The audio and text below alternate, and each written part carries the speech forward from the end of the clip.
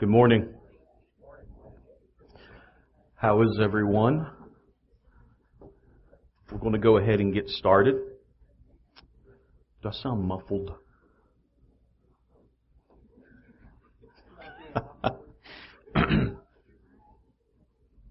guess I could whisper.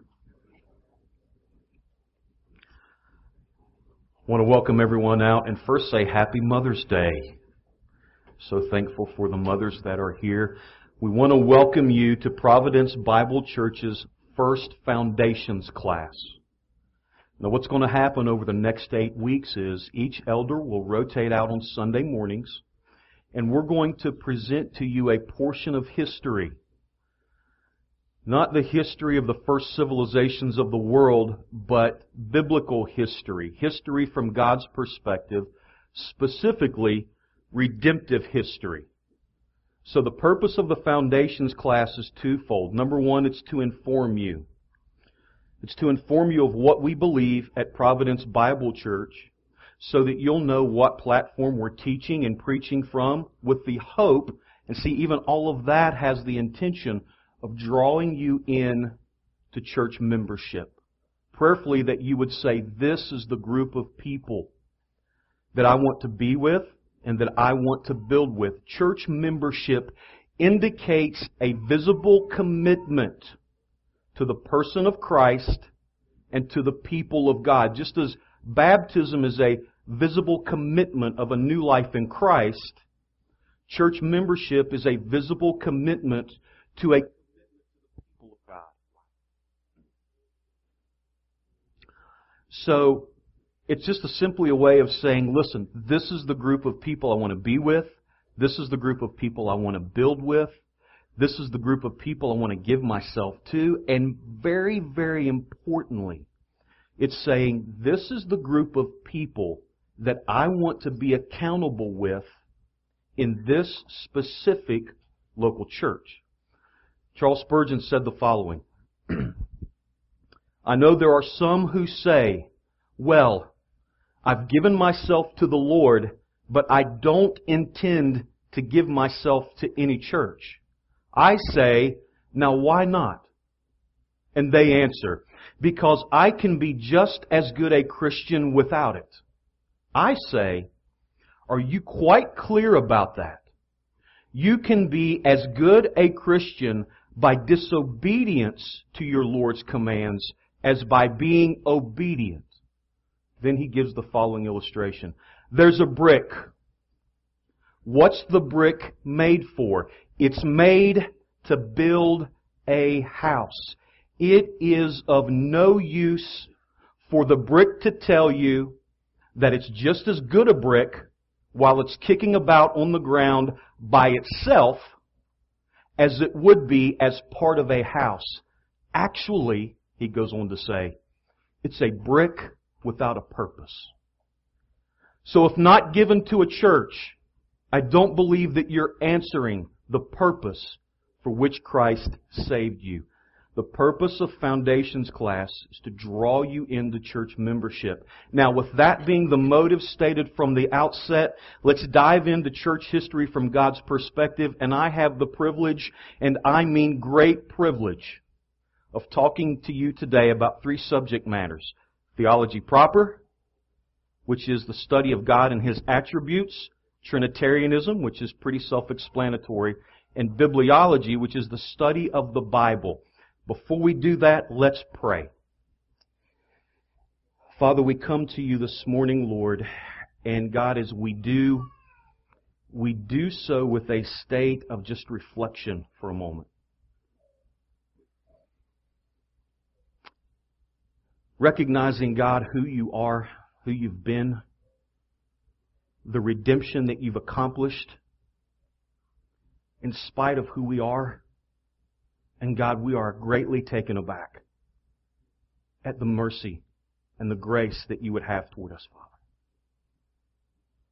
Lord, I pray that this morning we could glean from your attributes, that we could take away just a fragment of truth in relation to the height of your glory. And that, Father, that would be enough to change our hearts and our minds until we see You face to face. Lord, I pray that we would lean in to truth this morning, God.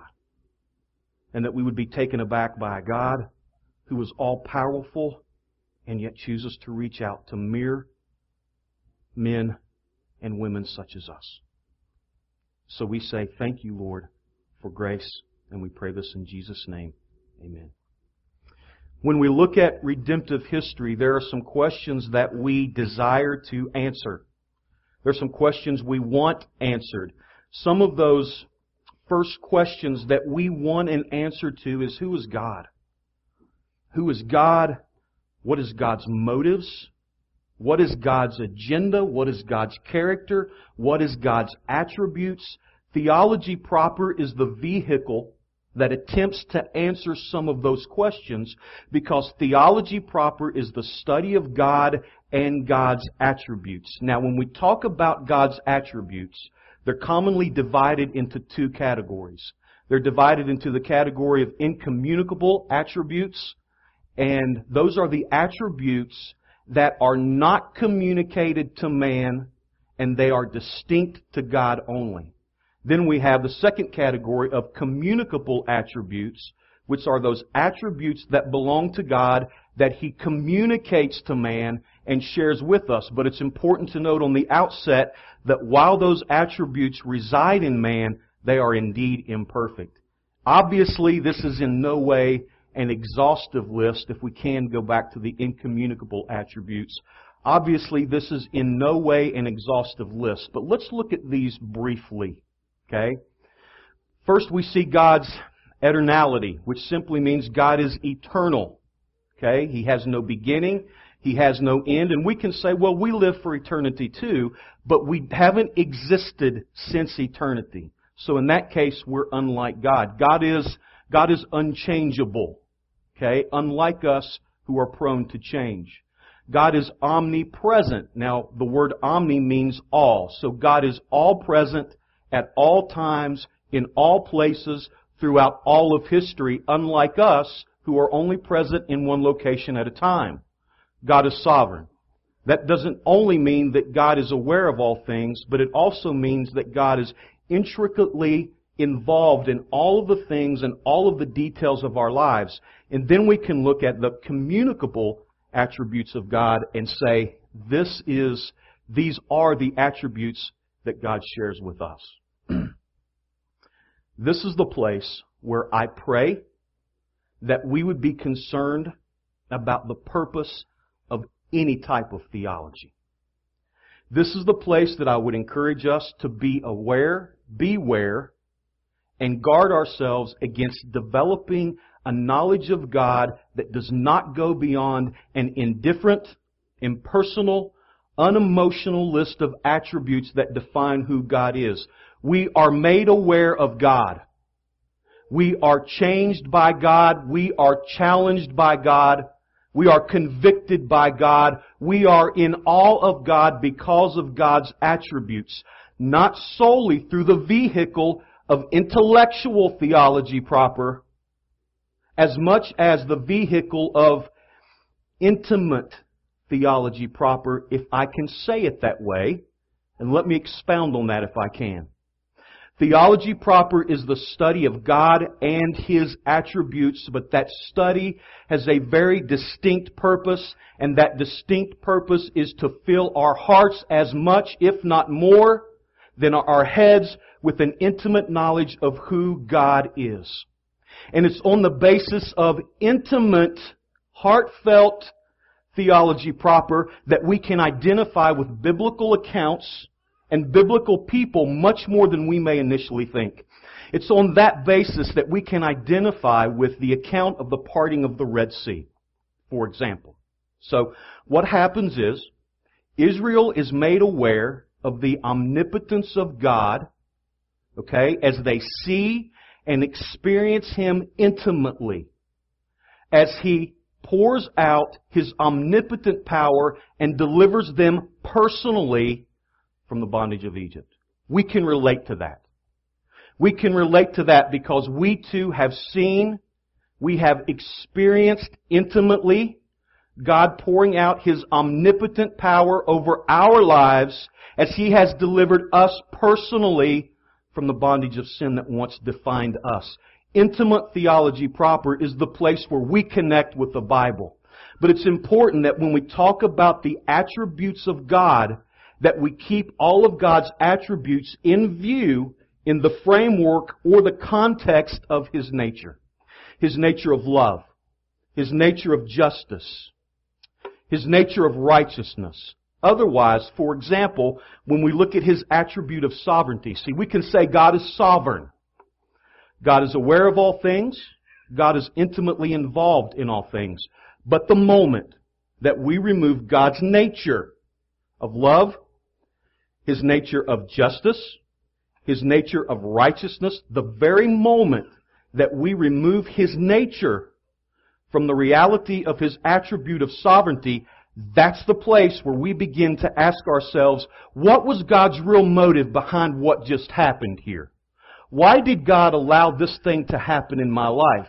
That's why it's necessary to keep His nature in view as we talk about His attributes. For example, let's look at something else.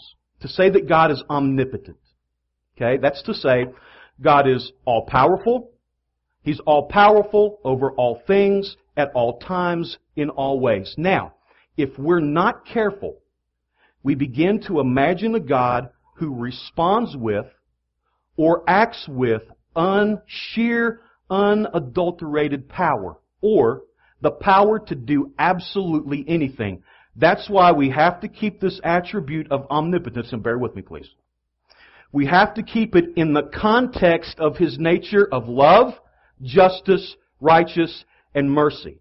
A nature that has an emphasis of His own glory and the good of His people. Because to say that God is all-powerful and that God can do anything is just simply not true. Because God's power is self-restrained to His nature, and there are certain things that God cannot do. God cannot do certain things because of His nature of love. He cannot do certain things because of His nature of righteousness. He cannot do certain things because of His nature of justice. God cannot lie. God cannot do evil.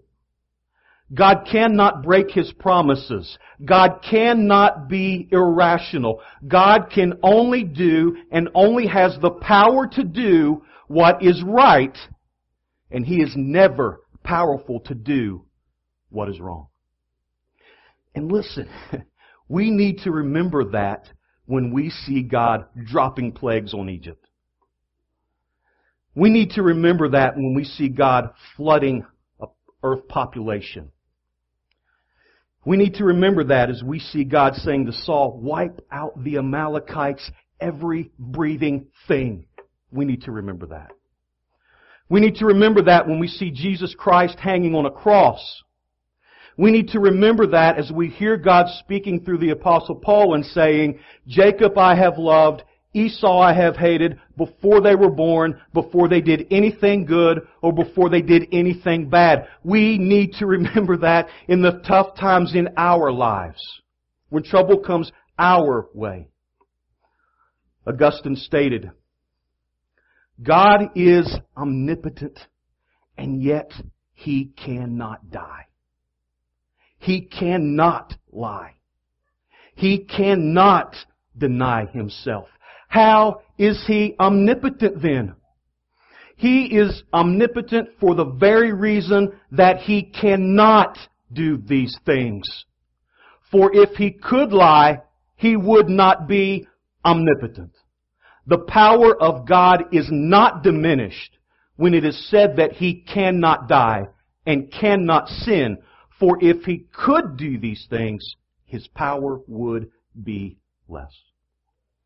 So why are His attributes so relevant to redemptive history? Because all of His attributes, and I'm going to suggest all of them, are so intimately intertwined with the redemption of His people that He calls by His name. Let's look at the attribute of the incommunicable attribute of eternality for a moment. Okay? Which means God has no beginning, God has no end. Now, do we know that nugget of truth just so that we can hold on to that and maybe it serves as validation of His deity, although it does that? See, what we can't do as we're talking about God's eternal existence, we can't measure God's eternal existence according to time, because time didn't exist until creation. Okay? On the first day, that's the beginning of time. So my suggestion is that we not think about God in His incommunicable attribute of eternality on the basis of time, but on the basis of purpose.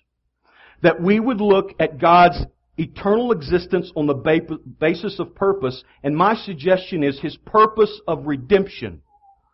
The Bible says in 2 Timothy 1:9, He has saved us and called us with a holy calling, not according to our works, but according to His own purposes and grace, which was given to us in Christ Jesus before time began.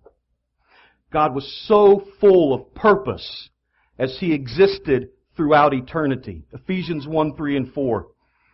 Blessed be the God and Father of our Lord Jesus Christ, who has blessed us in Christ with every spiritual blessing in the heavenly places, even as He chose us in Him when? Before the foundation of the world, that we should be holy and blameless before Him. Romans 8:29 assures us that He foreknew His elect before the foundation of the world. And the idea is that He knew us with a very personal, very intimate, and relational knowledge. How is that possible? The only way that that can be possible if something else redemptive in nature is also taking place before the foundations of the world. We're told in Revelation 13:8, all who dwell on earth will worship the beast.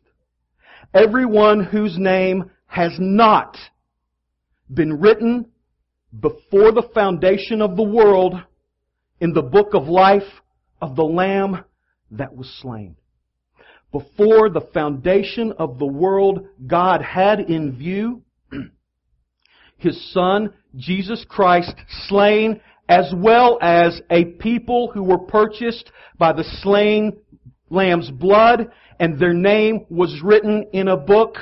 So in the beginning, when God created the heavens and the earth, it was simply God's way of implementing the plan of redemption that was determined before the creation of the world.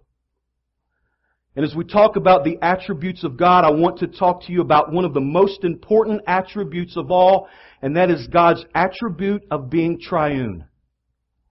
Kevin DeYoung states, if any doctrine makes Christianity Christian, then surely it is the doctrine of the Trinity. I want to state to you something from the outset. If you are here and you are a follower of Christ, you necessarily believe in the Trinity. Now, I'm not saying or suggesting that you've worked all of the logistics out upon your conversion.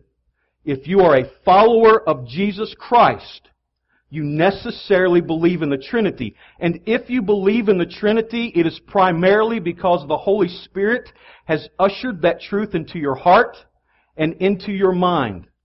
If you believe in the Trinity, it is not primarily because you've been able to wrap your mind around the logistics and the movements of God in three persons. There is an relevant element of mystery that surrounds the idea of the Trinity, yet it does not lessen its foundational necessity. Trinitarianism, it is the idea that God is triune or three in one, which means God has revealed Himself in three co-equal and three co-eternal persons. God the Father, God the Son, and God the Holy Spirit. Wayne Grudem says it this way.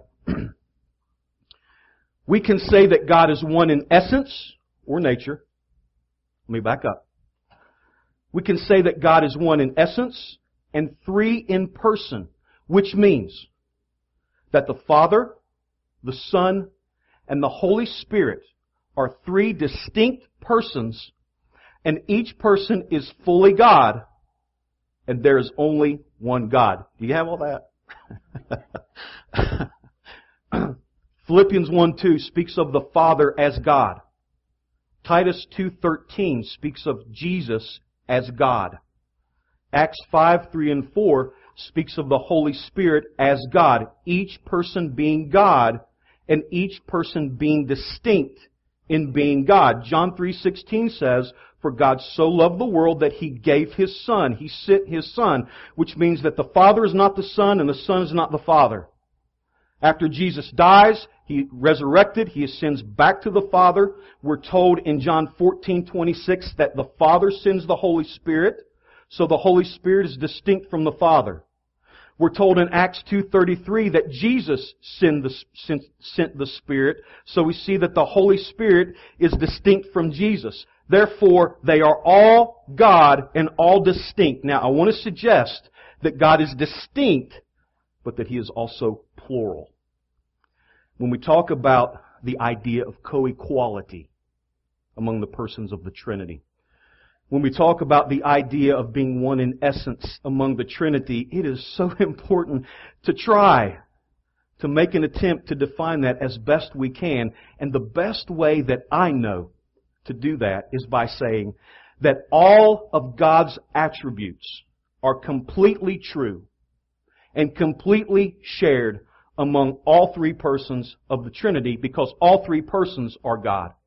So we can say, okay, God the Father is unchangeable. What we have to say in addition to that is not only is God the Father unchangeable, but so is God the Son unchangeable. So is God the Spirit unchangeable. And that is how each person is fully God. So let's just take into account Genesis 1:26, for example. The Bible says, "Then God said, 'Let us make man in our image, in our likeness.'" Let me tell you what's not taking place at that moment. God the Father is not sitting at the head of a table saying, "Hey, I have an idea, let us do this." And because there's such a level of unity among the Father, the Son, and the Spirit and the Spirit nod in agreement and say, "Hey, that's a great idea. Let us be a part of that." That didn't happen. Now, that might be the dynamic of an elders meeting. If all of the elders meet and it's a good day, no one's in a bad mood, and an elder makes a suggestion and everyone says, "Hey, great idea, let's go forward with that." But that is not a good description of Trinitarian interaction. God said in Genesis 1:26, "Let us make man in our image." God said. The Hebrew word for God in that passage is Elohim, and it's used in its plural form. God said. God who? God the Father said, "Let us do this." God the Son said, "Let us do this." God the Holy Spirit said, "Let us do this." God said within Himself, because He's distinct and singular. So God said within Himself as Father. God said within Himself as Son. God said within Himself as Holy Spirit, "Let us do this." But God not only said within Himself because He is singular, He said among Himself because He is plural. Now, if that's as clear as muddy water, let me try to get Henry Blocker to help us a little bit, as he says of Genesis 1:26.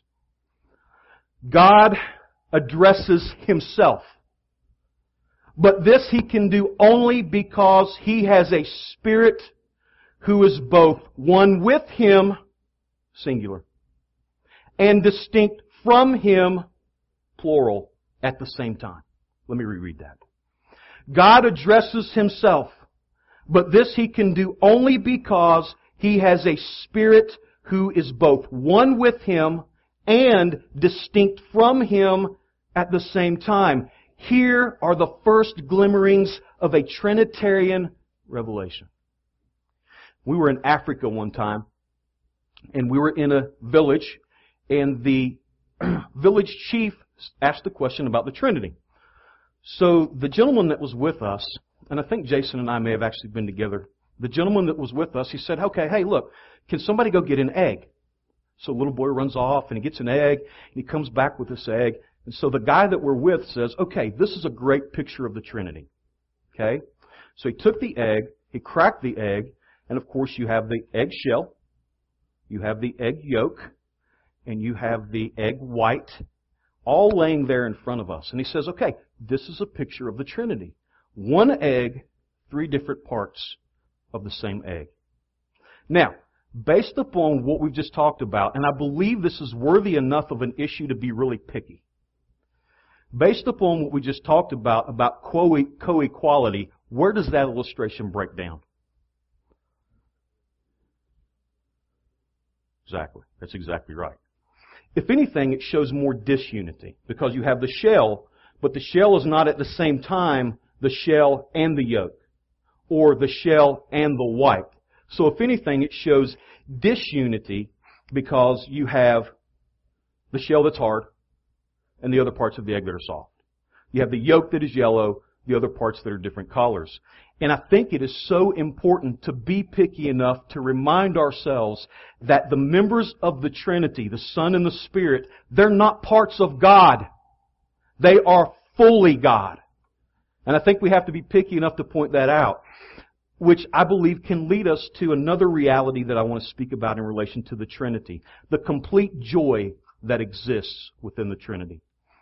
When we think about God being one in essence, the overarching essence of God's oneness is love. According to 1 John 4:16, the Bible says God is love. When we think of love, oftentimes we think about love in relational terms. In other words, I think about something that has to be before me, or someone that has to be before me, that I can give love to and receive love from. If we're not careful, we may be tempted to think that God created us, or God established redemption because He needed to love someone, or because He needed to be loved by us. That's not the picture that the Bible paints for us.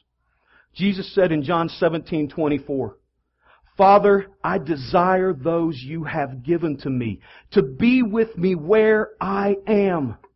Then they will see my glory, which you have given me, because you loved me before the foundation of the world. Pay attention to everything that is going on before the foundation of the world as God is existing in His eternality. God was love. God was giving love.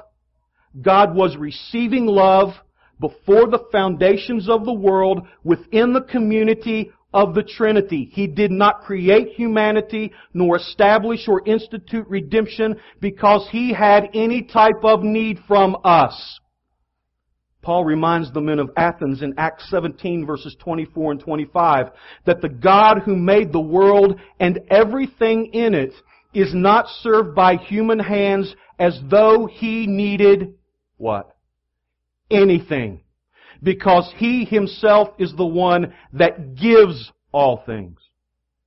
So when we look at creation, or when we look at the redemption of God's elect, know this: it is the result of a love affair that existed within the community of the Trinity, and God, by His grace, simply decided to share it with humanity for His glory, for our good, not because He had need of anything. And for that purpose, God says, let us make man in our image. I don't think that we can talk about the Trinity without looking at the Trinitarian activity at the cross. Listen, if there was ever a time when you find yourself confused about what God may be doing right now, if there's ever a time when you're confused about who God is, you're looking at your life, you're questioning, is God caring for me? I want to encourage you to do something. I want to encourage you to look to the cross and to see how God is interacting with Himself and be reoriented to the true character of God and know that God is good and God is great and God has our best interest in mind. You see, that's why the doctrine of the Trinity is so important. We already have a tendency at times to think of the God of the Old Testament as an overbearing dictator. He's a God and He just cares about the rules. He just cares about justice. And He's just enforcing. One political commentator said the God of the Old Testament is a Republican and Jesus was a Democrat, which was simply his way of saying the God of the Old Testament, He's strict, He's firm. And the Jesus of the New Testament, He's just a little more liberal, a little more loving, peace, and everything's good. The doctrine of the Trinity changes that, because we do not have a picture of an overbearing, rule-keeping Father who's sending His innocent Son to a cross to die. It's not the picture we have. We have a picture of God killing God. We have a picture of God offering God as a sacrifice for our sin.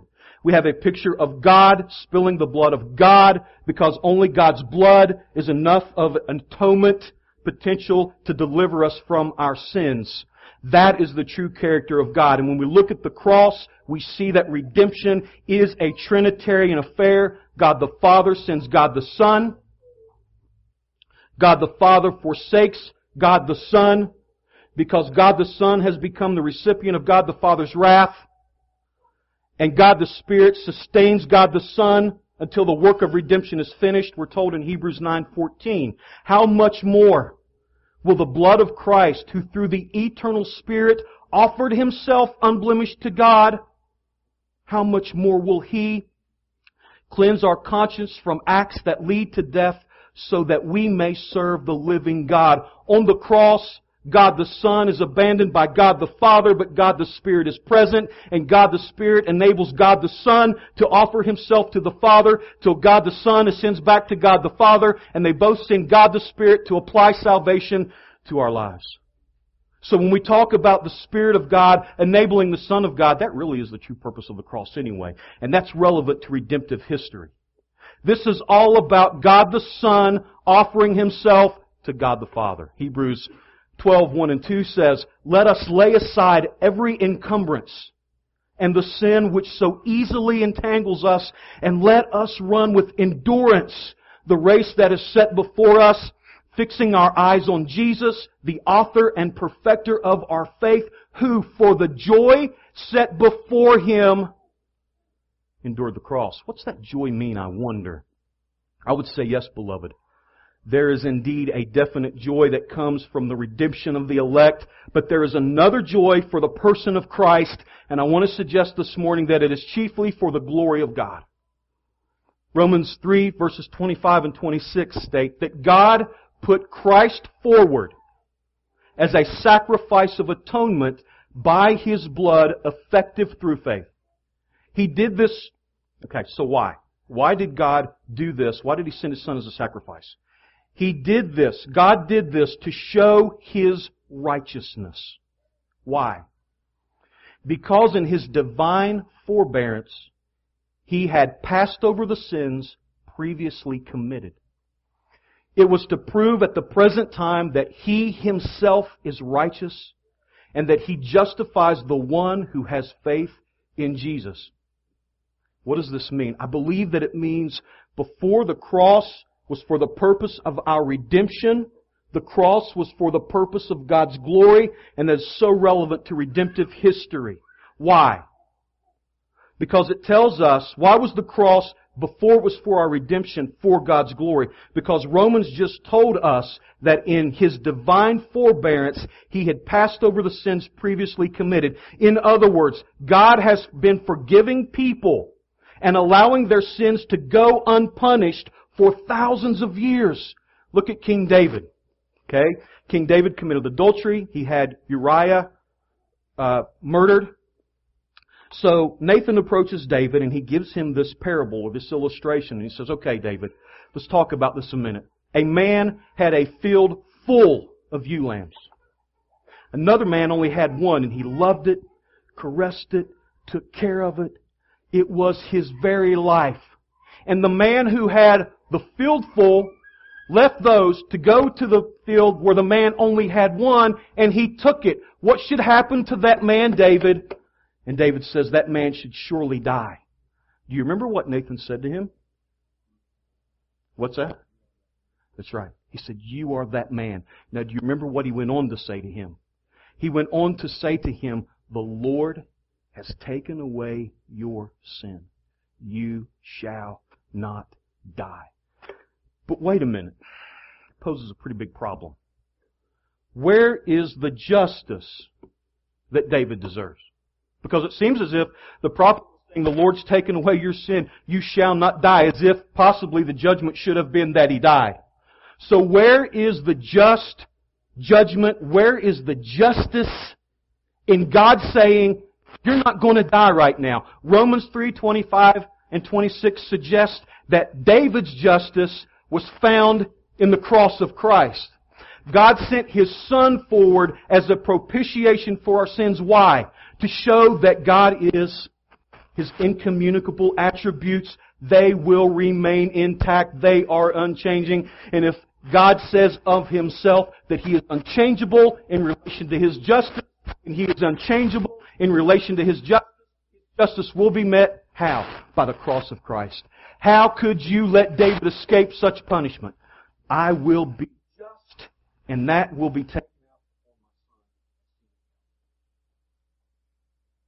Great news. So we see that the cross is indeed a Trinitarian affair.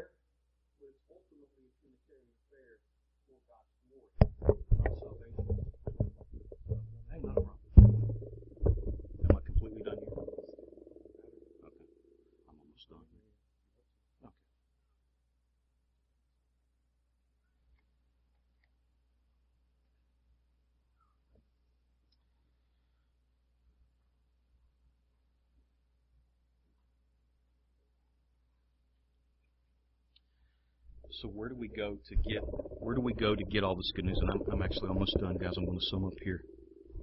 Let's briefly talk about bibliology. Bibliology is the study of the nature of the Bible as a revelation. That means, as we talk about things like theology proper, attributes of God, that means that there has to be a primary source to gather that information. The Bible is indeed that primary source. The Bible is the way that we gather that information with our minds. It's a pursuit of theology proper intellectually, but the intention is to gather that information and store it deeply in our hearts. So again, the Bible has as its purpose us knowing and learning about God. We believe that we have the books of the Bible that compose the biblical canon. We believe that. Now what's that mean? Well, a canon means a long list of books, the books of the Bible that we believe to be inspired by God, that God has sovereignly given us that we may know Him. The Greek word for canon is defined as a measuring stick. So what that means to us is that the Scripture is the measuring rod between all truth and all error. And listen, guys, we have to settle that issue now. We base everything that we do upon the foundation that we believe that the Bible is God's authority to us. Everything. We believe this book over the words of a man. A man comes to us and says, hey, I have a word from the Lord. God said to me this. If that word doesn't coincide with what Scripture says, we have to dismiss that word. Why? Because we have put all of our hope, all of our faith, and all of our trust in a book called the Bible. And we have to settle right now whether or not we believe that it has the authority of God to guide and instruct every aspect of our lives. I talk to so many people, especially young people, and they're wanting to know, how can we believe that book when there's so many different authors and so many possible discrepancies? How? We have to settle that issue. We have to determine that. We believe that the Old Testament canon is a collection of authoritative words from God recorded by men throughout all of Israel's history as seen in the 39 Old Testament books. We believe that the New Testament canon, consisting of 27 books, was given to us by the apostles because they had the ability from the Holy Spirit of God to recall Christ and Christ's works. And we have to settle that now. We have to number those books. Catholicism adds to their canon different books. Judaism does away with the New Testament. We have to know why we believe every one of these books are inspired to us from God and brought to us from God. Jesus said in John 14:26, "But the Counselor, the Holy Spirit, whom the Father will send in my name, He will teach you all things and bring to your remembrance all that I have said to you," as He was speaking to the apostles. As well, the apostles' own writings were recorded as inspired by God, as God Himself taught them through His own Spirit. Paul said in 1 Corinthians 14:37, "If anyone thinks that he is a prophet or spiritual, he should acknowledge that what I am writing to you is a command of the Lord." We believe that the Old Testament prophets and the New Testament apostles have the authority to write and pen the Word of God as if it was God's own words to us. One author says, "How else could one book that consists of 66 individual books, written on 3 continents, written in 3 languages over a span of 1,500 years, between 40 different authors of different backgrounds, how else could it be one unified book with no contradiction from beginning to end unless it was completely inspired by God?" 1 Thessalonians 2:13, Paul says, "And we also thank God constantly for this, that when you received the Word of God, which you heard from us, you accepted it not as the word of men, but as what it really is, the Word of God, which is at work in you believers. And because of that, we believe that we have the exact inspired canon of Scripture that God wants us to have, regardless of what men have done throughout the ages." J.I. Packer writes, "The Church no more gave us the New Testament canon than Sir Isaac Newton gave us the force of gravity. God gave us gravity by His work of creation, and similarly, He gave us the New Testament canon by inspiring the individual books that make it up."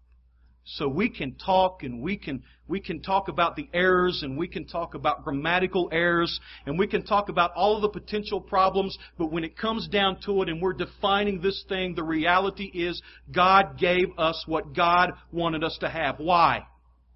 Because He is unchangeable. He is omnipresent. He is omniscient. He is unchangeable. He is timeless. He is eternal because He is God. And we believe that the Bible is the standard by which we must live and the place we must go in order to know God. So we believe, as I sum this up with the psalmist, we believe the following. As he said in Psalm 19:7-11. "The law of the Lord is perfect, converting the soul. The testimony of the Lord is sure, making wise the simple. The statutes of the Lord are right, rejoicing the heart. The commandment of the Lord is pure, enlightening the eyes. The fear of the Lord is clean, enduring forever. The judgments of the Lord are true and righteous altogether. More to be desired are they than gold, yes, than much fine gold. Sweeter also than honey and the honeycomb. Moreover, by them your servant is warned, and in keeping them there is great reward." Amen? Jason, if you would just come and lead us in a song. Can we worship in relation to some of the things we talked about briefly?